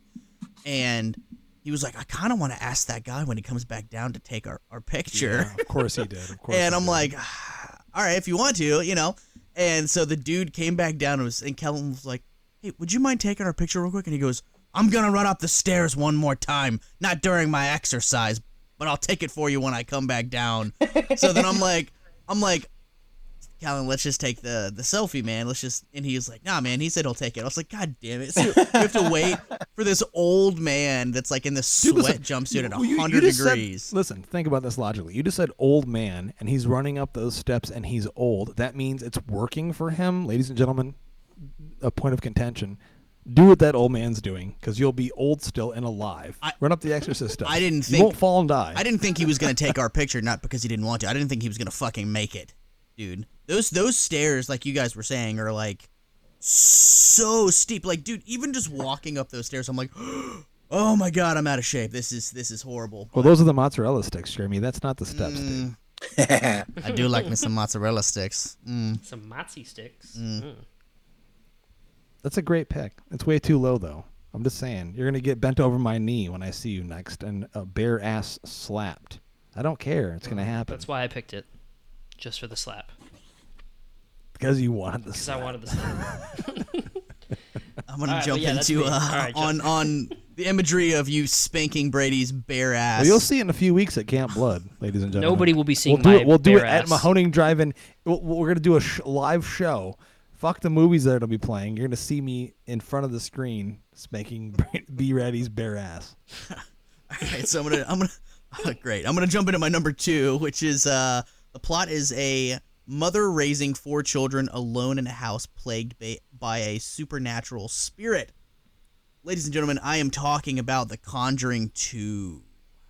There it is. Dude, this movie, there has only ever been 2 movies in theaters that have shaken me to my core and scared me. And they are my top 2 picks. And Conjuring 2 scared me. I'm a grown-ass dude. I'm already, I'm married at this point when I'm watching this movie. Me and my wife are in this packed... You're a bona fide horror expert. Yeah, man. You're dude. You're on top of the world. This theater is completely pitch black. It's packed full of people. It's a sold-out screening. The movie had just come out. I liked the first Conjuring quite a bit. It was very creepy, but it didn't shake me. It didn't scare me. I'm like, oh yeah, you know, it was a great movie though. So I go into this thinking I'm going to get another just great horror film, and what I got was a terrifying experience. Conjuring 2 got me. I found points in the movie where I didn't realize I was holding my breath, but I was holding my breath. I was on the edge of my seat. I was digging my fingernails into my fingers. It really, really got me. Somebody tried to fight me in the fucking movie. That was, that doesn't play into the scary factor, but this dude was like walking down the aisle and like couldn't find like where his friends were sitting, so he literally turned the flashlight on his phone and was shining it in people's faces to try and find the row that his friends were sitting in. And he shined the light in my face, and I was like, come the fuck on. He's like, the fuck are you gonna do about it? I was like, not a goddamn thing. Nothing at all. Nah, I don't want that heat. If you're brave enough just to put a light in somebody's face and then say, what the fuck are you gonna do about it? Nothing. You got it, man. Good luck with your search party. So yeah, dude, I mean, the movie is just the imagery. And, when people think of The Conjuring 2, they think of The Nun. The first time you see the Nun's introduction. And the Nun is great, and she's scary. But she's like one of those creations that like was concocted to be scary. You know what I mean? It's like, let's take a nun, but make it a demon nun, right? I like the Nun, but the ghoul in this movie, the ghost in this movie that really fucking got me was that old man. The old man, yeah. Jesus, that resonates dude. with everybody. That's my house. Think about that, What are you doing in my house? What are you doing in my house? Jesus, dude. I remember looking at my wife and was like, oh my God, this is fucking terrifying. And I had only experienced a film that got me like that one other time in my life. And I just didn't think that at where I was in my life at that time that it was even possible for a movie to fucking scare me like that. But it did, man. It did. And, again, when people ask me, what are some of the scariest movies you've ever seen, I always tell them The Conjuring 2. Great movie, and if you've never seen it, it's one that you have to watch in the dark. No lights on. No lights on. I see a doggo. I see a dog. Guys. Can't stop the dog. Listen, I have 4 of them. Nathan can't stop. I'm with doggy. you. I'm with you. If I recorded upstairs still, yeah, they'd be all over me all the time. So no worries. We're dog lovers here. We're all except for Brady. He doesn't. He has cats. He's a little so cat bitch. A little bitch Here's cat. Here's the motherfucker. thing. I love dogs. I like the idea of having a dog. I do not have a lifestyle that would accommodate a dog. So I didn't know you had a lifestyle. Thanks for. yeah, it includes not taking care of a dog. It includes nothing. Great pick, Jeremy, though. Brady, be honest with everybody. The reason that you don't have a dog is because you came over to my house and my dog puked all over the place, and you were like, you know what? Oh my God! I don't want you that want to smoke. talk about House of Horrors? Going Come to on, fucking man. Jeremy's house and his dog looking me in the eyes and going, and just puking all over the place. I mean, like, Well, that's a thing, exorcist man. puking. That's a thing. And he's like, oh, yeah, it's just Blake. He's old. He does that. And I was Dude, like, and the oh. worst is that at the time, so, God rest both their souls, we had 2 dogs that lived to be 14, and so at the same time, so that was my dog that barfed in front of Brady. He was Black Lab. That's my So- dog. And Ann's dog, that was also, of course, my dog, was a Pomeranian, and he had Cushing's disease. I don't know why I'm laughing because it's fucked up, but he would go, No, it's terrible. He would- My boy Paws had Cushing's. Dude, too. he would go, It sucks. so you got my fucking Black Lab that was and puking, and then you'd have the tiny dog that was making noises, and Brady's like, dude, I don't ever want a dog. That's that. There's a couple other reasons. There's only one dog he wants, and it's our Lord and Savior. Excuse me, James Wan. I'm pushing you out for the moment. There's only 2 people on this planet that know the true Lord and Savior. And his Melonhead. name is Melonhead, and he lives next to the Colonial Theater where they shot the original The Blob. Which, ladies and gentlemen, if you're listening to this, I'm showing for Terror Tuesday next month. The original is Steve McQueen. That's right. I'll give you. I'll post the date and shit. I'm stepping out of my comfort zone. I'm not just doing another 80s slasher. I'm showing The Blob. That's a great movie. Justin, you keep saying that James Wan is our Lord and Savior, but everybody knows that Jesus was a carpenter. John Carpenter. Just saying. All right, that's He ain't enough. making movies right Whose now. pick is it? Is he? Come on. Is he? Or It's isn't mine. he? Question mark. But my next pick is number 2, and who made it? John Carpenter. Boom. Yeah, so great segue, and he didn't even know that I was going to mention this movie. But this is a movie, again, I remember the first time I saw it, and of course now I've watched it over 200, 300 times, but I'll never forget watching John Carpenter's Halloween for the first time. I believe I was 12 years old, maybe 13. It was my first band. The band was called Impalement. We called ourselves... what the hell was it? Adrenaline Metal. That was the name that we called the style. It sounded like Korn and Cold Chamber and Fear Factory. And I was spending the night, or me loco. And I was spending the night at his house, and he was like, "What do you want to watch?" And he didn't like. His parents were very poor, so they didn't let him buy VHSs. But he was like, "Oh, I have these movies I recorded off the television. Do you want to watch one?" I was like, "Sure."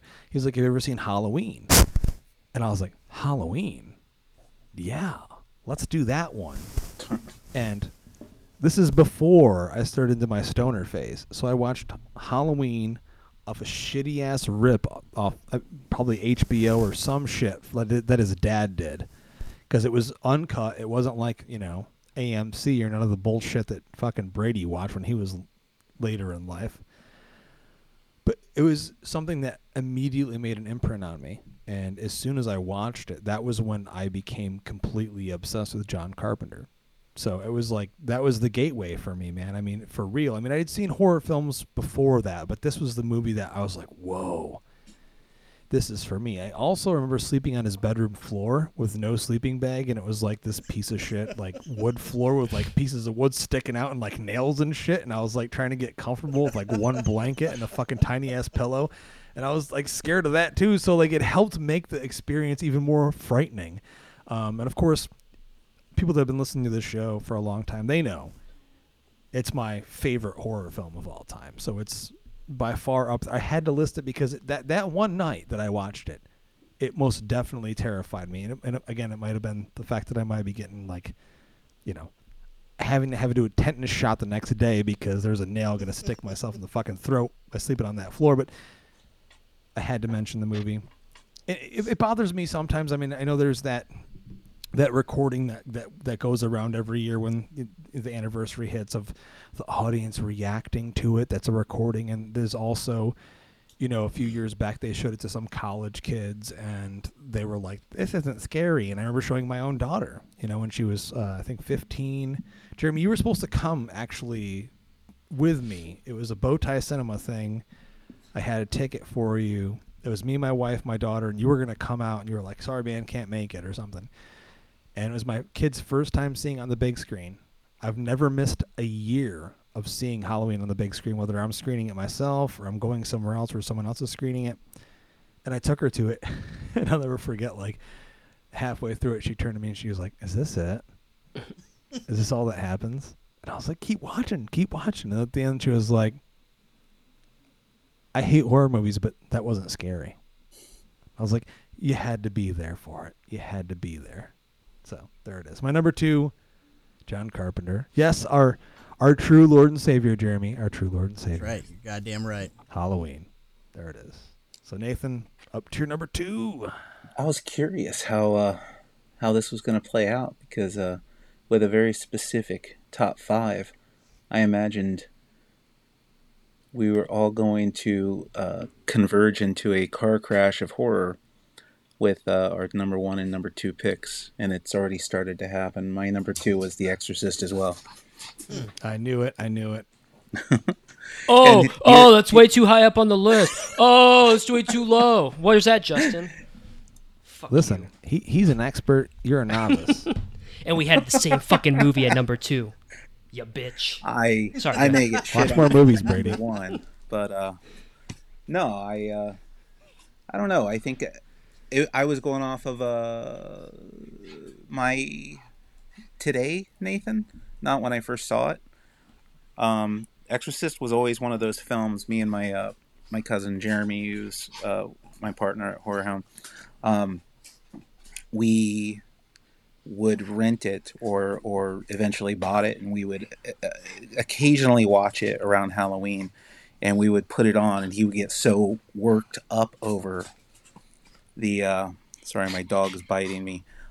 We would get so worked up trying to like prep ourselves to watch it, and he would just he kept looking at me going, "Oh man, are we gonna be able to finish it?" Oh. It got to the point where we watched it so many times we would start falling asleep, though. Well, I think what's special, though, and like, you know, to your point there, is that I would love to see a group of kids today, you know, experiencing something like that for, you know, their generation. I mean, we all know our generation that grew up with, you know, mostly the 70s and 80s stuff and some of the 90s stuff. But it's like today, I just don't see these kids, you know, going to see new horror movies, like sitting around watching these movies without their phones in their hands and being legitimately affected by them. So it's like, of course, when we watch these movies 100 times over and over and over again, because we're so obsessed with that feeling, it's basically like, you know, Jeremy said before to me a few episodes ago, you're chasing that dragon, man. Like, you want that same roller coaster ride of that thrill that you had the first time you watched it. And I just don't see, I mean, and you know, we kind of do this with these press screenings that me and Jeremy do for these new movies. Like, you just don't see the same reaction as we did for these older movies. So no, it's a different viewpoint that you have as an adult than it is when you're a kid. It's funny. Like, me and my wife will go out on Friday nights to a bar to get drunk. And why are we doing that? To go have fun and get drunk. Exorcist was that film that we put on intentionally to try to get scared. But yeah, you're probably right. There's not a lot of people that go out of their way to have that experience. Especially not in a communal sense. But yeah, number 2, Exorcist. I love that pick. I think it's a great pick in number 2. It's a great pick, not for number 2. Brady, for you. It's a great pick for him for number 2, but not for you. Oh, okay. All right. But yes, on to you, Brady. Your He's gonna number 1. I know Is why it you Exorcist guys 2? first sometimes. Yeah. It's Exorcist 3. Get the fuck out of here. Exorcist 2. No one likes Is it that Exorcist movie. 2, Brady? Can you let me fucking talk? Hold on. Hold on. I'll pull your pants back up. I'll pull my hand away from your ass, and I'll stop slapping it. All right. So I can speak. my number 1, I think, features the best final girl chase scene in history. Oh, here we go. 1974's Texas Chainsaw Massacre is my scariest film Whoa. of all time. There's a lot that I can say about it. You know, everybody on here, I'm sure knows it, but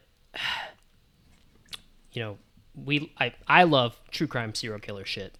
Justin, I know you do too. Jeremy, I'm pretty sure you do. Nathan, not sure how you feel about it, but you're into horror, so I'm assuming you have some affinity for it, or at least knowledge of it. I like serial killer stuff. Yeah. But I think that the main scare of this movie for me is like, there are people like this that could be out there in these rural areas, like in the middle of fucking Texas, or like you'd think of places like Montana where there's like just nobody for miles, but there could be a family in the shack who just gets people, unsuspecting people, and just fucking kills them and eats them and tortures them. And like, watching the movie for the first time, I must have been 17 or 18, and I was sleeping at my cousin's house. And we just put it on because he was like, "You ever seen this?" And I said, "No, you want to watch it?" And just the sound design of that movie and the feel of it being like a documentary, but like the constant buzzing of the saw or the screaming at the end of the movie. I mean, it's like, what, a solid 20 minutes where she's just fucking screaming. and I was like almost overwhelmed like with my senses of like what was going on in the movie because of that, and like to the point that I felt like I couldn't handle it. Like I had to like pause it, step outside, and come back in and watch it. And even to this day, like just thinking, like we talked about it in our new Texas Chainsaw review back in March, but like the real terror in this movie is the family unit. So Leatherface, yes, is terrifying in what he does, but like walking into that house with the characters and seeing the furniture made of bones, or seeing blood everywhere, and then the family dinner at the end where they're all sitting there laughing and making fun of it, and you know, Grandpa bites Sally's finger and all this stuff. It's just fucking terrifying, man. Like The hammer in the head. Yeah, the movie is just brutal and does not let up a single bit, and it's terrifying to me. So that's my number one. 1974's Texas Chainsaw Massacre. Brilliant pick. Now I'll Masterpiece. praise you, and I'll pat you. That's on one the I head. can call a masterpiece. Thanks, Masterpiece. guys. I knew you guys would come back around. You love me. No, half the movies Jeremy call a masterpiece are close to it, if not a masterpiece. Thank So you, buddy. They were like Wrong Turn 4, and Jeremy was like a fucking masterpiece. I'm like, fuck, I'm like, Three Finger was really scary in that one. Not as scary as John Carpenter's The Thing, but you know. Oh, you know. I love it. The thing. There you go. Said it a couple more times. I'm going to number one, which came out in 2007. About a couple that start experiencing some strange occurrences in their home. I'm talking about Paranormal Activity. This movie scared me more than any movie I've ever seen in my entire life. You know, would it scare me now? No, it's kind of like a Shyamalan movie in the sense that once you watch it in entirety and you see all of the different gags and tricks and things like that, you've seen it, you can't go back and experience it again because you know how it ends, right? Watching it that first time, so they screened it in Washington, D.C. before they ever even released the trailer for it. There was not a fucking poster out for unaware it. of this. Yeah, there was not a poster out for it. Nothing. Like, dude, you got to think when they do those trailers of the audience reactions before the movie comes out. Well, like, where did that come from? It came from these random screenings, right? That they held before the movie was officially released. So that's what this was. It was all I knew. You know, of course, the internet is a thing, right? So I knew Paranormal Activity existed. Nobody knew what it was. We just knew that it was coming, and that was it. And so my buddy hits me up, and he works in D.C., and he goes, hey, man, you know, have you heard of this Paranormal Activity movie? And I'm like, yeah, I heard about it. And he's like, what's it about? I'm like, I don't know. He's like, well, they're doing a midnight screening at this movie theater in D.C. Apparently this movie is supposed to be really scary. Do you want to go? Fuck yeah, I want to go. So we go, and again, I'm expecting for it to not actually be scary. And I didn't know anything about this. And then I start watching it, and it all feels real. It feels like I'm there with that couple every step of the way. And it was absolutely terrifying. At the time, I had just been diagnosed with fucking like seasonal asthma, so like I had a inhaler in my pocket or whatever, and like I remember feeling like I couldn't breathe, but not because of my allergies, because I was so fucking scared. So like I'm in this dark theater, like fucking taking hits off my fucking inhaler because I'm like, I can't fucking breathe right now. It's because I was scared. And so we watched this movie, and you want to talk about, you know, Brady, you just mentioned the sound design in Texas Chainsaw Massacre. Dude, the sound design in Paranormal Activity is terrifying. Absolutely perfect and terrifying. We got out of the movie. Oh, and dude, during the movie, there was a chick that was sitting next to me, and her boyfriend was on the other side of her, and she was literally crying. She was so scared. And I remember her boyfriend whispering, but he like whispered like a chainsaw. He was like, do you want to leave? And she was like, no, it's okay. It's okay. Stay. She was crying. She was so scared. And I remember I had I'd have been like, close your eyes, honey. Close your eyes. I got something for you down below. Down. It's all nice for you. have some popcorn. So I went to reach for my drink, and I was watching the movie. I was so intent on not taking my eyes off it. I was enamored with this fucking movie that I went to grab my drink, but I grabbed her arm on accident. She screamed. So I felt so bad because she was already like scared and crying, and I fucking grabbed her arm, and I was like, "Oh my god, I'm so sorry." And so we, my buddy is a cop, and the whole thing was, he lived in DC at the time and shit like that, and he was like, "Dude, we'll watch this movie, come crash at my house afterwards." So we get back to his condo, and I'm so fucking scared that I was like, "Dude, I don't think I can sleep on your couch, man. Like, can I sleep on your floor?" And he was like, "Yeah, man. I was gonna ask you like if you wanted to, because I'm kind of fucking scared too. Like, never mind the fact that he's like a DC cop and like experiences crazy shit all the time. But so, dude, I'm on his bedroom floor. It's like 3:00 in the morning, and like every time I go to fall asleep, like I made a noise. I was like, or like something like that, and he was like, hey, why are you making noise, man? Why are you making noise? And I was like, dude, it's just my body naturally making noise, man. I'm sorry, but dude, this movie made me sleep with the lights on for a solid at least week and a half. Easy, man. Easy.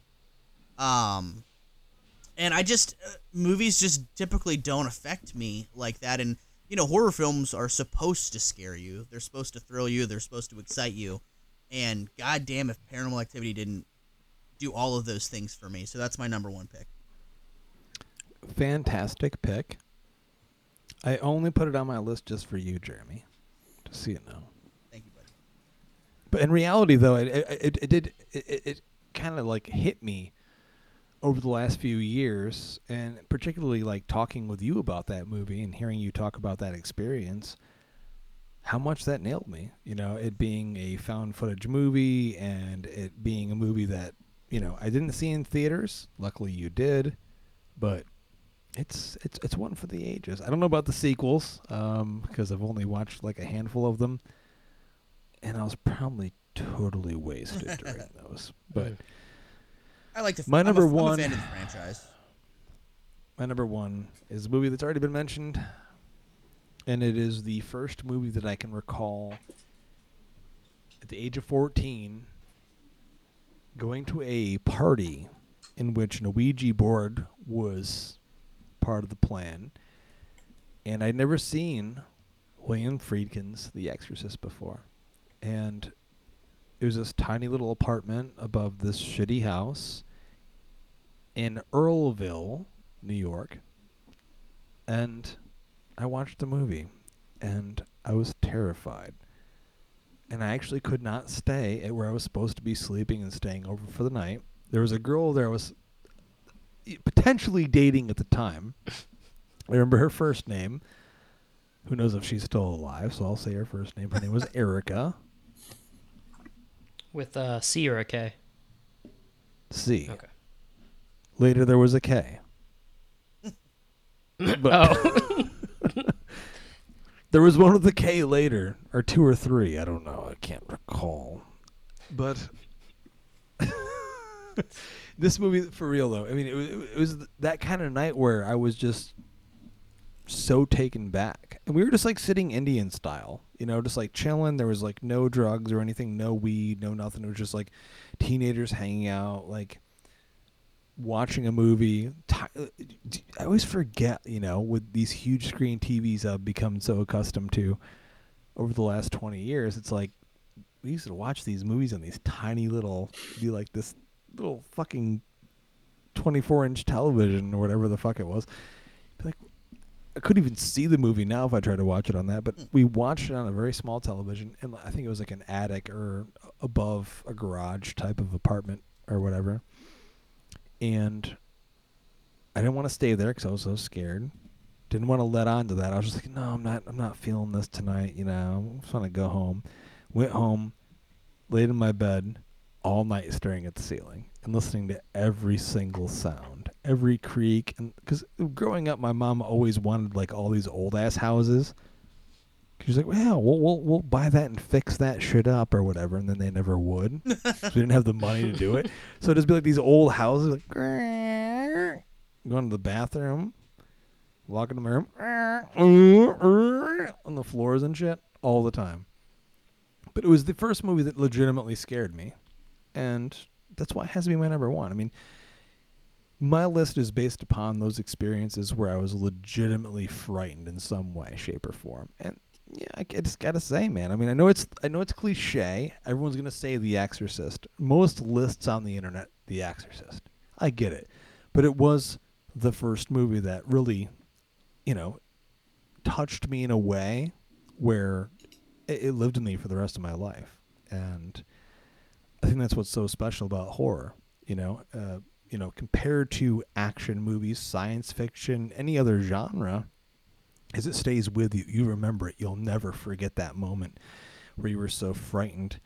And, that experience that you had, whether you were alone or when you were with a group of friends, that's so special to me that I had that experience with people. So my number one is William Friedkin's The Exorcist. And another little side bit, of course, Jeremy, it was the second time I'd ever met you.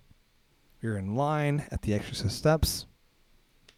We both got to meet William Peter Blatty and William Friedkin, and of course William Friedkin threw, what was it, a fucking Sharpie at you or something. We've told this story a million times. Piece of shit! The Sharpie that I gave him, I had just tested it, and it was perfect. It was flowing perfectly. Fucking 10 minutes later, he goes to sign, and somehow the Sharpie dried out in that 10 minutes. He goes to sign it, and the fucking ink is non-existent. Piece of shit! Throws it right across the street, man. But I know you left, but I got to be there for the whole commemoration of the steps in the plaque and see William Peter Blatty and William Friedkin commemorate those steps and have a speech. And definitely one of the more special moments for me as a horror fan, or just, cinephile in general, just film fan, to be there for that and see that, because I know Blatty died about a couple of years later, and Friedkin's still with us, because I've actually done a live stream Q&A with him at Alamo since then, and he still likes talking about his movies. Just don't watch any of his documentaries. There it is. But Nathan, our guest, enough blabbing from us, the Brain Stew crew, your number one scariest horror movie. Here's the shocking part. My number one hasn't been mentioned yet. And I did not expect that. My number one, I had started going to horror conventions in roughly 2000 was my first horror convention. And I fell in love with going to them. And one of the things that was a big eye-opener for me was the fact that you could find bootlegs of films from other countries. Stuff that just wasn't available. It was eventually available in America, but at that time, it was like discovering that there's an entire world of horror that exists outside of Hollywood. And it was a very exciting time. And there was one movie that is like a drug dealer at this show I would go to. He knew exactly what I wanted. He's like, oh, this is brand new. It's not out yet. Blah, blah, blah, blah, blah. The show we went to was in Cleveland, so it was like 4-hour drive to get home. I think I get home that Saturday night at 1 a.m. I'm so excited to watch this film. I put it on, and it was the biggest mistake I ever made. Literally got in my car and drove to my parents' house and slept on their couch. Like, that's how bad it messed me up. And that's Ju-on, The Grudge. Wow, The Grudge. Grudge. Wow. There's something about that film, from the way the ghosts were presented, the audio that they would utilize when you knew it was like Jaws. Instead of the da-da, you would hear the noise that was coming out of the woman, and it just, like you said earlier, this is one of those films where there was no escape. You were cursed, and that's the end of it. And it got me. And what was really fun about that movie was the fact that to find out that there were already movies that predated it that you could hunt down. So the internet was still newish But yeah, it was not only discovering something that incredible, but also being able to go and hunt down its origins, the original stuff that was produced over there in Japan. But yeah, it was like a rabbit hole, and it led me to. I mean, maybe at that point I had already seen Ringu, but to discover every other film from Asian horror, from Pulse to Dark Water, Tale of Two Sisters, they all have kind of a similar backbone, and they all could have easily been in a top 5 list like this. But The Grudge was the one that I had to say was the big numero uno. Heck yeah, that was a great pick. Great pick. Yeah. I did not expect that one. I mean, I remember seeing it. It was a date type thing, and I will not elaborate any further. Are you talking on that. about the American remake, Justin, or are you talking about the original? No, the American remake, because I don't recall being able to see the original until Thus the horror convention. much later. Yeah, much later. So yeah, for sure. But fantastic picks all around. Even though Be Ready will definitely, ladies and gentlemen, if you're going to Camp Blood at the Mahoning Drive-In Theater the first weekend of September, you can be there. I'll bring a proper leather chair, and you'll be able to see him bare ass being whipped. I'm just kidding. I'm kidding. Maybe it'll have it in the room, but not in front of everyone, unless you really want to have that kind of thing happen. But, ladies and gentlemen, thank you so much for listening to this episode. And Jeremy, got to thank you for bringing this amazing guest on for this episode. Nathan, dude, the floor is yours, man, to promote all things Horror Hound. Yeah, So where If people want to find you Yeah, visit us on the intranet. horrorhoundweekend.com for our convention. Our next show, like I said, Cincinnati, Ohio, September 9th through the 11th. We have shows in Cincinnati next March, Indianapolis in August, and something in the West Coast later that fall. Horrorhound.com for our magazine, and about September 12th that week, the Horrorhound Revenge of the Horrorhound comic book will be available on horrorhound.com. Halftone Horrors will be available on horrorhound.com. But yeah, come check us out. And I appreciate you guys having me on. I really do. Yeah, dude, it's been so much fun, man. I really appreciate you coming on, and I'm looking forward to not only attending the show in a few weeks, but getting to see you, man. It's been a little while. Yeah, man. Thank you so much for coming on. Really appreciate it. Really very love much. your number 2 pick. And and with that, You notice Get you got the crap fuck for it outta being number here. 2. I don't think it was even on Jeremy's 5. yeah. So There's a But that's fine. difference. That's fine. Be ready. Be ready has to get the rakes up his back, up and down every single week. We just love giving him shit. It's intriguing to me, the idea. How old were you when you said you saw Chainsaw Massacre? the first time? 16, 17, around that. That's unfathomable. I talk to people who I have a buddy of mine who he'll always throw me through a loop. I was 10 years ago, I think he was 28, 29. He said he never had a Twinkie. Oh, Jesus. It's little things like that, and it's things. I grew up with Chainsaw Massacre. I don't remember a moment in my life where I didn't remember watching it. Like, my parents watched that crap in front of me and scarred me. So it's very interesting to meet someone who's discovered horror later in life and not been brought up with it. it's been It just- fun. It's neat. And then that's partially the reason why we invited him to be on this show, because otherwise it would just be me and Different Jeremy perspective, being like, remember that when we saw that in 9th grade? I mean, it's definitely something that I think, in retrospect, we want novice horror people to join and listen and enjoy it, because there's, we give them shit for it jokingly, but in all reality, I mean, people experience horror for the first time every single day, no matter what title it is, and we want everyone to be inclusive in terms of being able to come on and listen and understand. And of course, we're not going to spoil the movie for you if you've never seen it, and watch it first. But it's great to have that perspective from someone that's younger that didn't get to grow up with these movies the same way that me and Jeremy did. And I would even dare say Jeremy had even a way wider perspective in terms of the genre than I did. You know, I mean, depends on where you lived. I mean, some people I talked to, you know, the same age,